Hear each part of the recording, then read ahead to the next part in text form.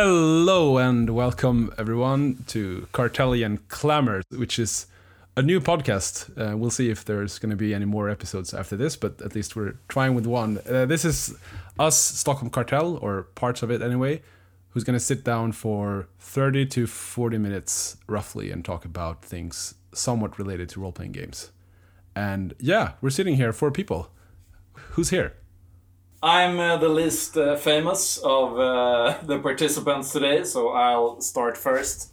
My name is Jonas, which is always fun to say, and I'm a part of the Stockholm Cartel that doesn't really produce that much material, but I think I add value and ideas and things to the other guys' projects by participating in their campaigns and helping out with good suggestions like, that looks really good, you should do it like that.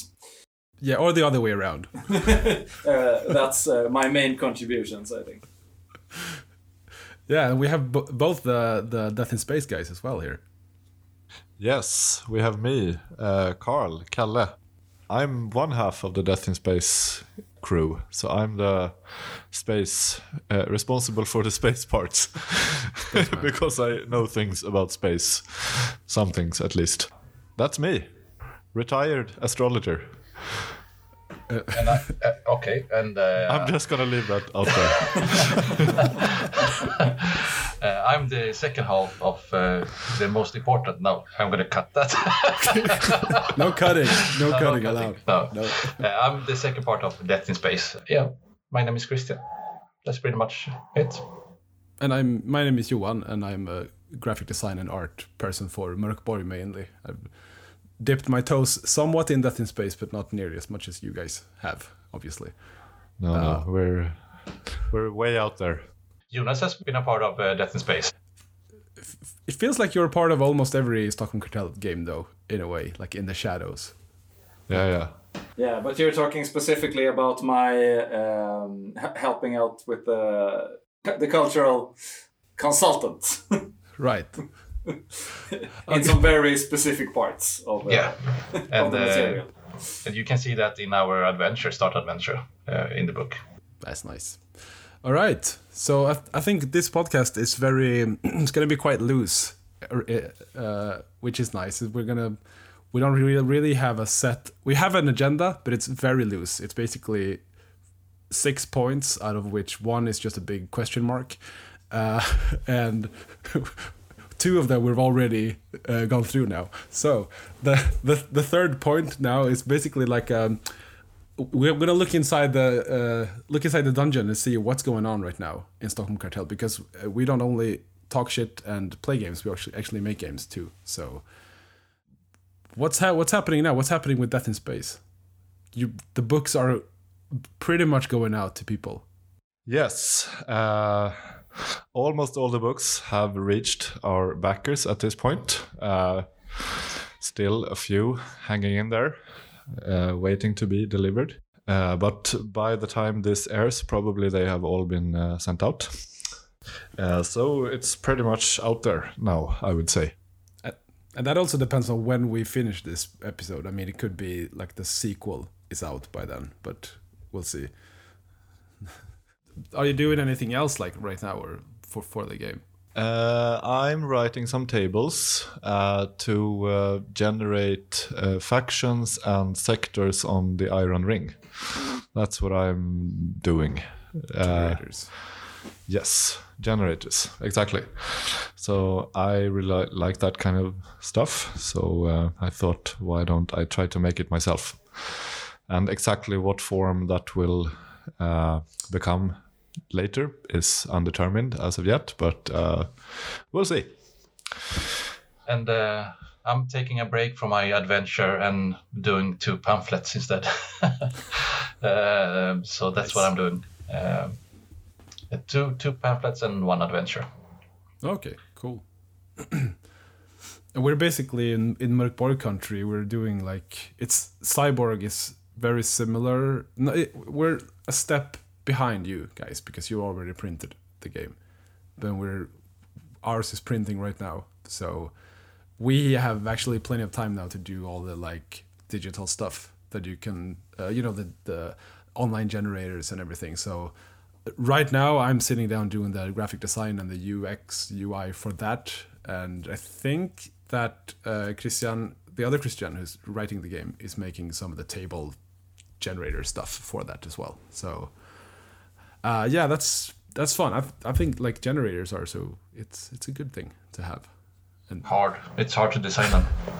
yeah, because you don't want any fillers. Like you want every single thing, every single line to add something and to like say something about the game. And also just like reading, I think like reading tables is in a way, it's like reading any other text. Like you should be able to read the table from top to bottom and get some sort of, I don't know, story or information or whatever. But you can't do that in digital generators, so it's a bit of a different thing, I think.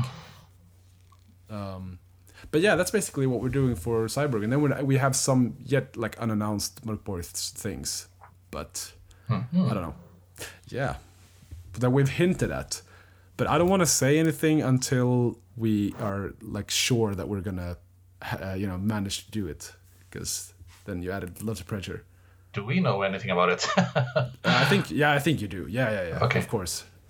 It's I can say that it's a book that we're making, but it's not Pelle who's writing it. It's another author. I think I heard about this, and that's the best thing to do in podcast, right? To talk about secret projects This that you can't really talk about. Terrific radio. Yeah. Yes. I think it's still exciting that things are happening, things are in the works, and of course. Maybe like small teases about what like type of project it's going to be is probably exciting for people to hear. If, but I also understand not wanting to commit to things that might not work out. yeah, especially when there are other people involved. Yeah, exactly. No, it's just so nice to have a project that you're working on, and like by the time you're finished, then you can announce it in a way.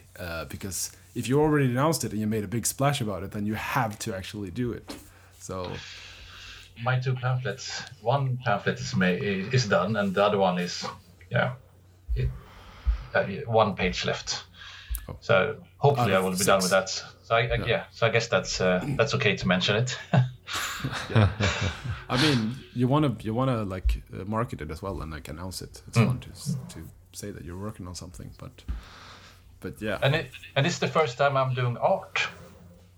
And that's a big thing. You made a lot of art for the book. No, but I think you're too humble here. Like painting, doing. Drawing. Actually, physical, like. Yeah, and not with the mouse. not creating vector graphics or whatever. Okay.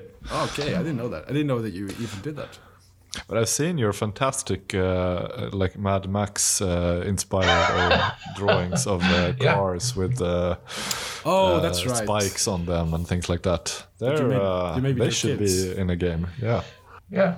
Mm-hmm. They look like somebody that just started painting or drawing.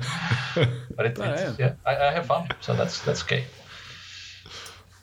So nice. One thing that's apparent from talking about what's coming up and what you're working with right now is there are several aspects to creating a product, and that all of them are important, I think. So something that is pretty common across the games that all of you guys are working with is how do you present a world in an effective manner? So it's not like necessarily these 300-page RPG books with very specific lore and like this is placed at this part of the map and it has exactly these stats. But you have a pretty different approach to how to present a world that is more about working with generating content, working with art, evocative descriptions and stuff like that. I think it could be pretty interesting if you guys could talk about like what is your idea of a role-playing product that you find useful and appealing and something that you want to do and also want to use at the table? I think well, I think for me it's like the less it looks and feels like homework, the better. Like if it gives me ideas to create my own thing, that's ideal. And I think that's also why we like generators so much, because it just gives you a sort of spark to build your own thing from, and it gives you just enough to get started. But it doesn't have all the answers, and it doesn't have all the things that these huge bricks of books sometimes have. And I mean, that works for some people, but not for me. Like if I read one of those books, if I manage to read them, then I will have forgotten what it was in the beginning, you know, at the end of it. I just really don't like sitting at the table, flicking through these big tomes and remembering on what page you read about this king that lived 300 years ago, who was had a daughter in a castle somewhere up north, and you'd have to remember what was the name of that castle. Yeah. That's something I've done on occasion at the table, and it's not what I prefer. Although it's really fun I've played in a campaign with a GM that was really good at that. That really knew, you know, all. If they all know everything, yeah, sure. I didn't know absolutely. anything about that.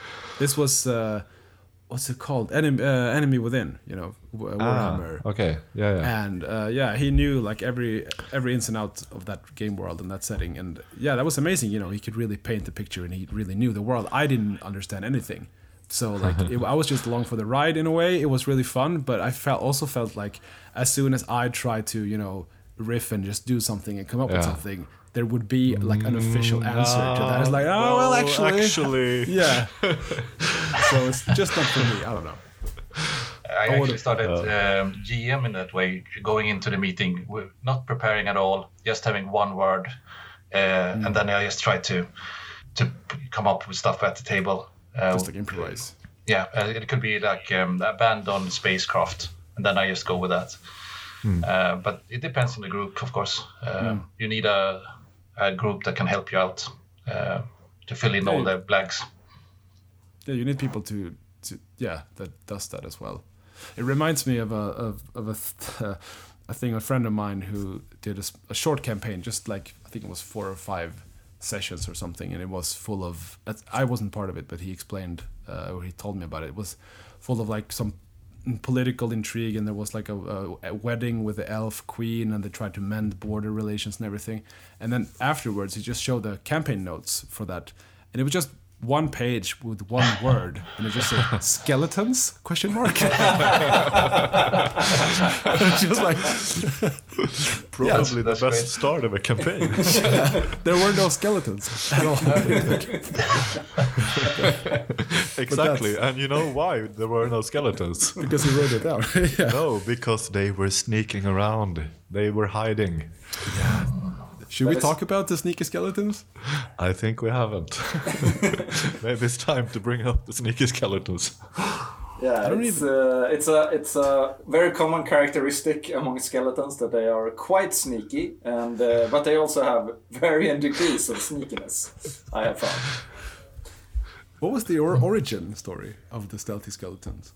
Is it Dungeons & Dragons or it's Drakar Demoner? I think it's Drakar Demoner, this old Swedish game, for those of you who don't know, where there was some kind of monster manual where the skeletons had like 95% chance of hiding or sneaking. There's a skill system, with the percentile chances, and they have a list of skills. And they just happen to have 95% chance of hiding from you. Which is not really that obvious from the description, right? It's just there. But that's also actually a good example of like when, you know, stats can tell a story about the setting. It's like, oh, hang on a second, it says 95% sneak. What does that mean for a skeleton? Okay, these guys are really fucking sneaky. Which makes sense because they don't weigh anything and they don't breathe, or, you know, they're basically just and of course we played daggers. A campaign with the other Christian, where he, of course, had a lot of sneaky skeletons, and you were pretty annoyed with this after they emerged from the darkness the 5th time.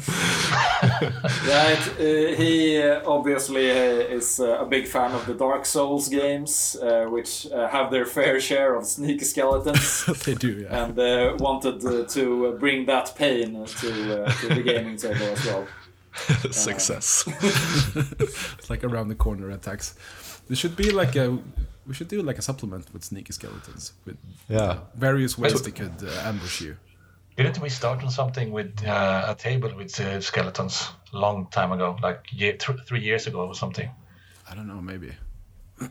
So you would say that we had a skeleton of a skeleton table at some point. Yeah. Exactly. But you can't find it anywhere. No, exactly. Okay. That's like a super interesting point also, I think, about emergent gameplay. Like there are the types of campaigns that are super detailed from the beginning, like exactly what is in the game world and what are all the persons and their relations. But you can also sort of explain the world a lot with really small details like that. Like the skeletons are super sneaky. I think Call of Cthulhu does that a lot with their, or used to do at least in the old supplements, a lot of that with their skill lists, that NPCs usually had pretty unique skills, like loves his daughter 100%. Oh, really? And stuff like that to I remember that. to add the flavor from a sort of rules point of view. That's really nice because you would never roll that, but it just says something about the character anyway. It's cool. But also the 100% in the end, because then you start to think, oh, really? Is it 100%? Because why does it say 100%? It must be, Oh, you mean it should be like 99%? Because no. It's just I see it more like we do that in Death in Space with there is no one in the closet. Promise. No. Okay. Obviously there is. Yeah, of course. Yeah. So another part of that, I think, is also using, trying to use evocative language.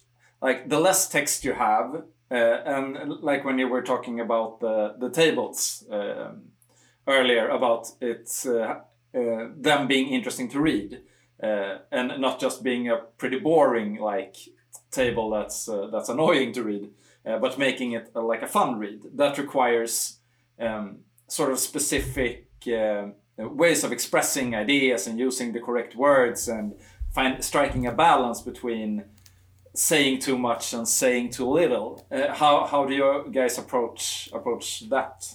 I guess for us in Death in Space, it feels like we are working together, and because we're working together, we're kind of cutting each other's stuff in a way. I think we always have the approach that is there something that we can cut out from this, and generally that things typically get better according to us if you remove things. Yeah, totally. And sometimes the magic is still there if you don't reveal them what's behind the curtain in a way. So and also like you don't tell the readers what it is. Yeah. You have to, you give them something. And it's also a bit more flexible because you can interpret it in different ways. Yeah. And that's also a lot of fun, actually, to see people interpret what you had a very specific idea about in a totally different way. But I also think it's important to like weigh every, like you said, like weigh every word on a, what's the expression? On a silver, not a platter? Scale? Yeah, no. I don't know. Is that a Swedish? Maybe that's a Swedish I don't know. proverb. I don't know. But like you really, you ask yourself, like, is this word the correct word? Does it have the right vibe? Yeah. So like when we do Mörkborg, we have to, you don't want to be like too generic. You want to have this sort of tongue-in-cheek, super grimdark vibe to everything. And also like, so like the equipment list in that game where you have your needle and your chain and whatever, but we add stuff like it's a sharp needle and it's a heavy chain because it gives you that, okay, so this is important that it's sharp and it's heavy. And I think if you can do that with everything, that the vibe that you're after should run through the whole, every letter of your book. That's how I actually also write. When I start writing something, I don't write a whole sentence. I just write one word, so I remember what I'm going to go back to. So I just write everything down, and then I can go back and just add more to it. And also like a sketch. Because I'm just adding one word, I can sometimes just keep that, just that word. So I'm kind of the other way around, and I don't like it, but. Okay, so you. I think that's academic damage. I was just about to say that. Yeah, you come from an academic background. Sometimes I don't remember what it means, that word, and we had that in Death in Space.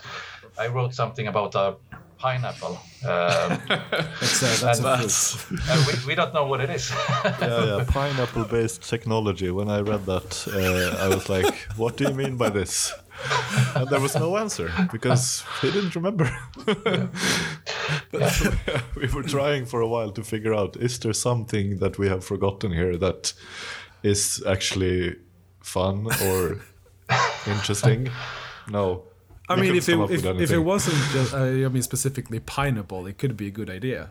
Regardless, just to throw something out there and say, okay, well, I mean, I don't even know the answer to this. But you figure it out. In the end, it was a bit too weird, so we actually removed it. But yeah, for a short while, it was there. Pineapple-based technology. If we don't know not what it means, but what if we can't get inspired by the word, we don't want to have the word in the book either. So. That's also important for us, for me. Everything should add something to it, I think. Every sentence should matter. And this approach, I think, makes the books into really good tools, like at the gaming table, and like for sparking creativity and like finding the answer together with the group at the table, and gives that really exciting sense of mystery. But I have also seen that you have gotten feedback from people that it's like they want to know more and they want to know like what's the actual answer. And how do you feel? How do you approach like questions like that? How do you feel about them? And we have like a standard answer, which is getting a bit repetitive, and maybe we should change it up. But it's always like, oh, it's up to you. Like you decide. But it's like. I guess people assume that already, so we have to start getting more elaborate. But like honestly, we don't have the answers usually to it, nor do I think we should have. But no, I think that's interesting because I have ideas often, but I don't actually want to say them. No, but I feel like if I say something as a creator, that's going to be the answer. So I feel some kind of responsibility to not do that, in fact. That's interesting, just because I can never stop myself if I have an idea and I just say, oh, this is what I think of it and this is my theory. Yeah, I think that's also a good thing. No, but you're right. It kind of becomes, canon in a way, which is wrong. But but that also helps in engaging the community and making people get their own ideas and kind of figuring out, okay, so we can go that route. Okay, then I also got some ideas. Maybe it depends on how you do it. So absolutely. But it is a bit difficult, actually, to exactly how to handle this. But it's nice when you get the community involved and you sort of interpret and you build on each other's interpretations and and you start to build a new community canon in the Discord, which have happened on few occasions, but it really enriches the game, I think. And sometimes I just wish that we'd add these ideas into the book because they're so good sometimes, no, I think maybe you lose some magic as well there if you do that. And I guess that's the problem with me and Carl. We kind of, we have every word. We actually talk about every word in the whole book. It feels like that, at least. So we know what it's coming from and what's behind. And except the pineapple thing. Except the pineapple. But that one we scratched out. So now we do know every word, where it comes from. Yes, of course. Can you? I want to hear more about because of your academic background and your knowledge of space. Even though you said you were retired, I want to know some more about the science of Death in Space. Oh, trick question. Yeah, but I think one aspect of that is kind of not go into too much detail because that leaves you a lot of freedom to interpret things as you wish. If you want to have a more loose campaign that is not really scientifically accurate, that's fine. And if you want to keep it more hard sci-fi, you can probably do that to some extent. We have, of course, a lot of elements that are hard to explain just with science. But yeah, I think one aspect there is to kind of think about, is there anything that just doesn't at all make sense? Like if we have a travel, how long does it take to travel from this place in space to this other place in space? Okay, we've written it takes a couple of weeks, but this is actually, light years. It's not possible to do that in weeks unless we have some kind of faster than light travel. Is that something we want to be open to? Yes, no, maybe not. But it's a question you have to deal with to explain why you wrote down weeks in this travel table. And then we might not actually say that, okay, this takes weeks because you're using this particular type of technology based on the Netzenay-Rosen extraterrestrial bridge, blah, blah, blah, blah, blah, blah, blah. You might not use anything like that. You just, either you change that weeks into hundreds of years, or you leave it in, and maybe somewhere else in the book you mentioned that there is this technology to cross large distances in some kind of unexplained ways. And then that sort of clicks once you go back to the travel table. You're like, oh, so that's why that's why it's like this. Okay. So that's I've definitely that was more or less a real example. But yeah, we have had some discussions about some things in the book where I'm like, how is this supposed to work? We just need to find some kind of explanation. Then I'm satisfied. We don't have to write anything in the book. Just need to, figure out that we can actually motivate this. And I actually like those discussions. They can be really, really long, but. Yeah, I can imagine that they can. But I can also imagine like you, Christian, coming up with this cool idea and then you're like, no, I have to restrain myself no. from being too critical. I try to always, soften it up a bit and just, okay, this is really cool. I like the ideas, but... you allow the void for one. Absolutely, yeah, exactly. So I'm not taking responsibility for the scientific accurateness of this game. It's super great to have somebody actually asking, what does it mean? And then you need to answer that. And if you don't have the answer yourself, then It's one approach. I mean, sometimes I can also understand that maybe you don't want to have to think about the whys all the time. You just want to write down something that sounds cool, and you let whoever uses it explain it.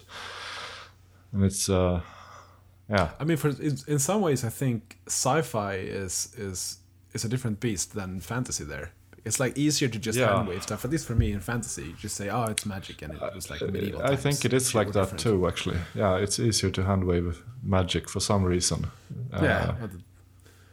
But just like we try to do the magic handwave thing in Cyborg, where we just say, oh, this is just magic, oh, that's nanotechnology, or that's probably some cyber tech, because they are translatable in a way. Like you can just change the words really from any fantasy adventure into sci-fi adventure.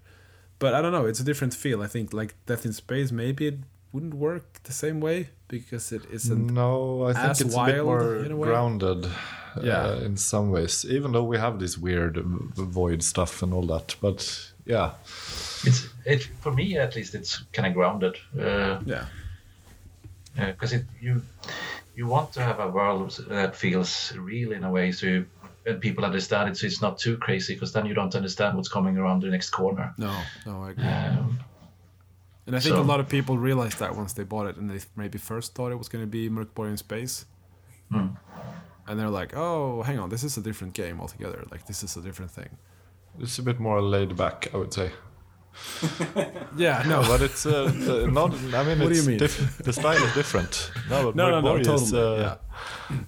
Is, it's up to 11 in many ways, which is, really makes for a great great sessions. I think I've always had fun when I play Mörkborg. It's just a different type of. I think Death in Space are like it goes there on occasion, but not all the time the same as it does Mörkborg though. Yeah, you're right. It does on occasion. Yeah. Yeah. So I think it's a bit more, varied there. But I think you can probably play Mörkborg in many different ways as well. That's just absolutely my view on it. Yeah. You're right. Yeah, I should read that book. So you really haven't. I just looked at some pages no. But that's how I use my books. I don't read the whole book. I just look at the stuff I need to know. Same here. I need to know about. I'm going through all the books about initiative or something like that. Then I need to read about that. I've barely read a fraction. I mean, I've read a fraction of my books that I have. I just buy a lot of books and I put them on the shelf. I mean, that's basically what I do. But sometimes a book grabs my attention and I read it, or a few pages at least. But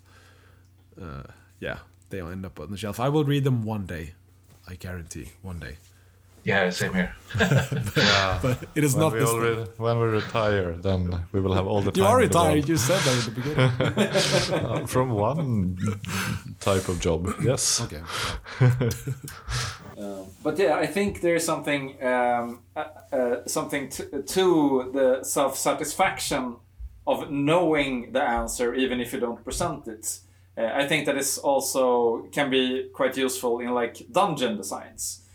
So even if you have all these weird elements that might be confusing or like mystical or even mythical to the players, if you yourself know the answer to why this strange thing has become the way it has become, then you can also present it with a lot of like self-esteem or like you can be really sure about how we are presenting it, even if it's very mysterious or even like disjointed for the players.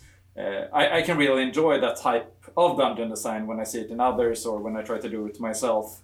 Like there is a mystery for the players that I, as like a games master or judge or whatever, know the answer to, but I will not tell the players. It's just for my self-satisfaction that I know why these mysterious things are happening, even if the players will never find out. But also, it makes it easier for you to come up with answers if they ask you something, and it makes it easier for you to improvise. If everything is just weird, even for you, then it's just it's harder, I think, to come up with something that makes some sense. And that's what I love with being a GM. It's that I know what's behind the next door. And when you know that, you can just sit. It's so fun to hear what they're talking about because they're gonna die soon. But that's fun because I've read a lot of like GMs asking on like Twitter or Reddit or whatever, and like how can I speed up heist games? When they just sit there and plan for an hour. Like, why would you want to speed up that? That's the fun. That's the fun part. If everyone is enjoying it, then sitting there making plans on how you approach a problem is half the game. Like. Yeah, So, I agree. I think that's a lot of fun. But it's also fun the other way. I did a game that I have not released that we have talked about a lot. And in that game, you have a time limit that's kind of destroying the world behind you. So if you don't move or move forward, you're gonna disappear into nothingness in a way. So and that's also fun when you get stressed and need to think fast. But absolutely, I agree. The planning stuff that's fun, and when they fail. Yeah. What is it with these themes, by the way, of worlds disappearing into nothingness? That's a good question. Just a little something I.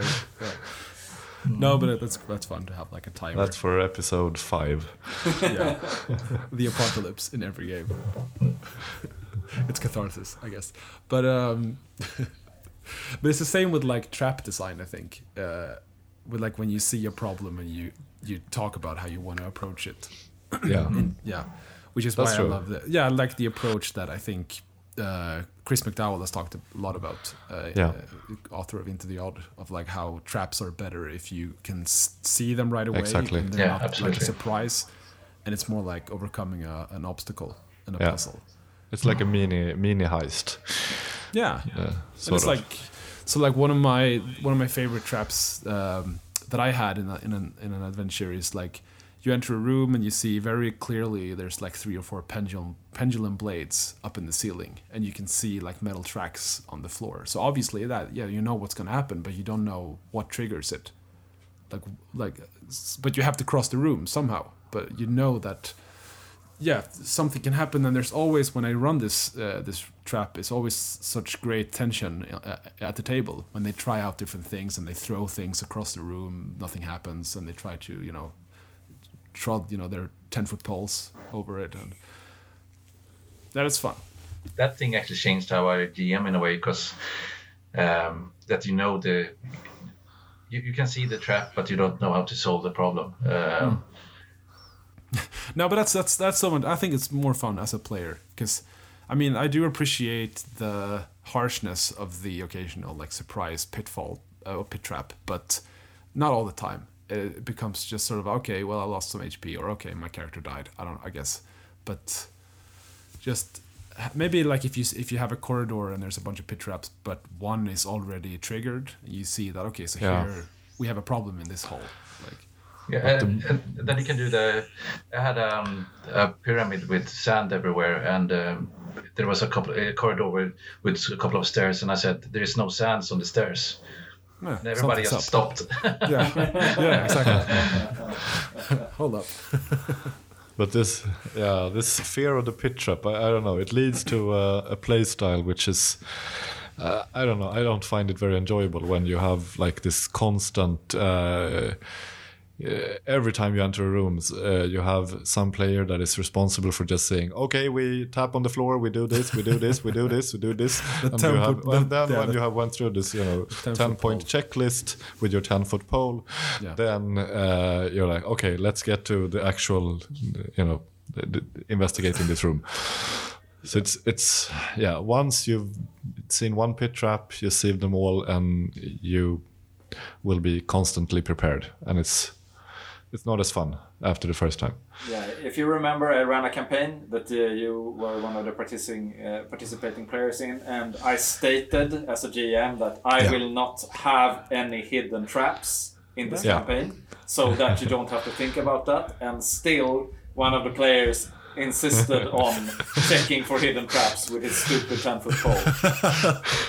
It was very... It's very deep. Yeah, it's... I mean, we ruined ourselves that way, playing like this really harsh, like old school dungeons, I think, but yeah. That's so sad. That's so sad, yeah. It's like when you run... Yeah. Oh, sorry, go ahead. No.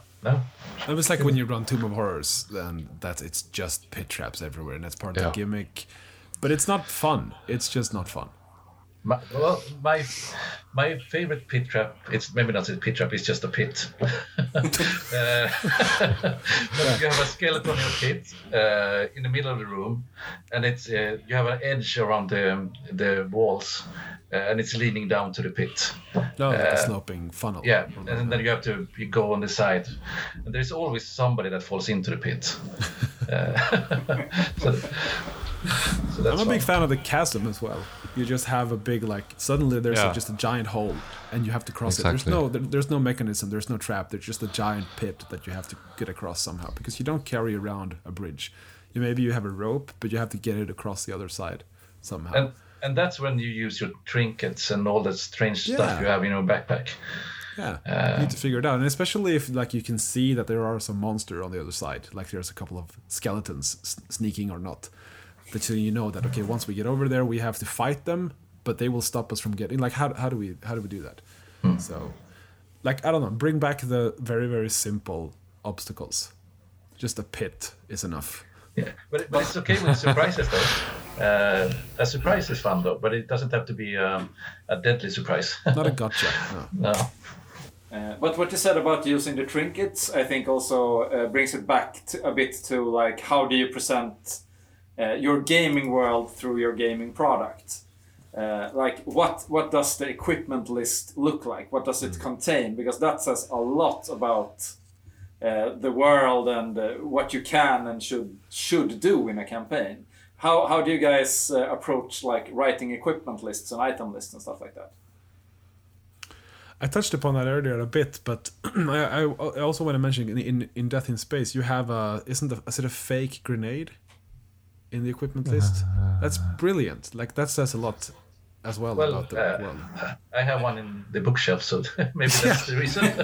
No, but it's so good. It's like, okay, so here this is a world with a bunch of tricks and games and makeshift weapons. I really hope that it is a fake. Well, it's made of rubber, so I hope so. Okay. No, but I agree. I think every item should tell you something about it, and also like this is expected of you, or like this encourages a certain play style, because you have these things like these are your tools of the trade basically that you can use to play, and it will if you have a preserved corpse in the equipment list that we have in Mörkborg, that will say something, and that will like invite players to, okay, I can buy that, I can use that somehow, and it creates a weird, fun experience. I mean, we have that list of trinkets to build a setting and create some extra depth to your character. So I mean, in some sense, it's the same thing. It's just but I mean, maybe not as focused on using it in. I think those trinkets are like these. They're kind of like a table of quirks or characteristics, but in physical form. So it's this similar. And we had a really long list from the beginning. Not really long, but a long list at least. Long table. And then just starting cutting until it hurts, and then you cut a bit more. That's a good tip, editing tip for everyone. But did you re-add those things in the digital generator? No, we didn't actually. That one is straight from the book. Because as we all know, internet is unlimited in terms. Yeah.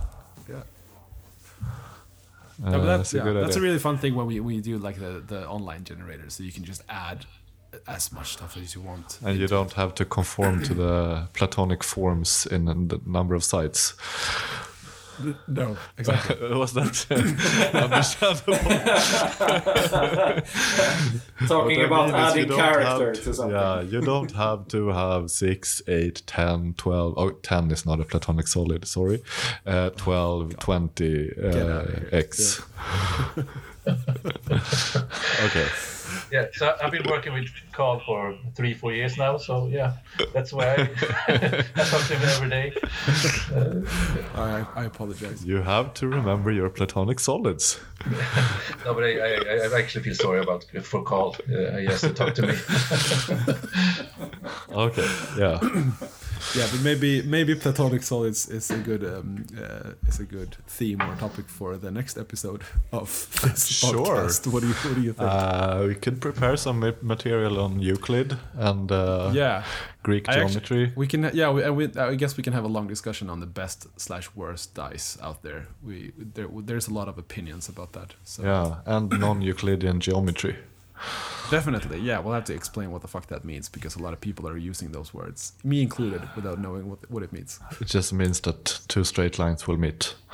Okay, and there you go. That's it. That's the inspiration tip of the week.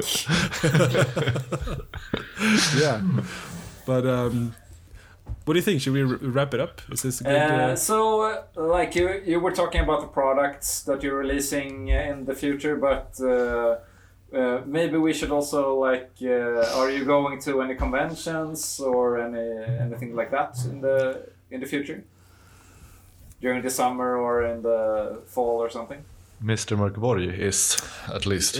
There's a lot of stuff. Yeah, my schedule is getting full. We're going to conventions big and small. So tomorrow, right, is we're going to a small Swedish convention here in Lincoln. Yeah. Which will be fun. And then I'm going to UK Games Expo. Oh, you're going there? Uh-huh. I'm going there, yeah. Not Peled couldn't make it, but I'm going there. So that'll be fun. I have never been there, and we're also going to Gen Con, both me and Pelle and Christian. Not you, but Christian Salén, Cyborg. And I'm kind of. You should come as in the well. mood for that. This is a good chance to go. It'll be fun. But I'll have to. Think about it. But that's what I'm doing, at least. Yeah, I need to be better at layouting so I can do my own passport. So I can. How hard could it be? Yeah. Just put some triangles in there, and you're good to go. Some non-Euclidean forms, and some holographic foil. Yeah. Are there any stuff like interviews or something coming up, or? Nothing planned right now for me, at least. I don't know if you guys have any. Yeah, some podcasts, interviews. Various things. I mean, we'll post about it when we have something to share. Cool. Okay, well, this was as much as a lot of things we do an experiment, and we'll see what happens in the future. But do we have any closing words for this?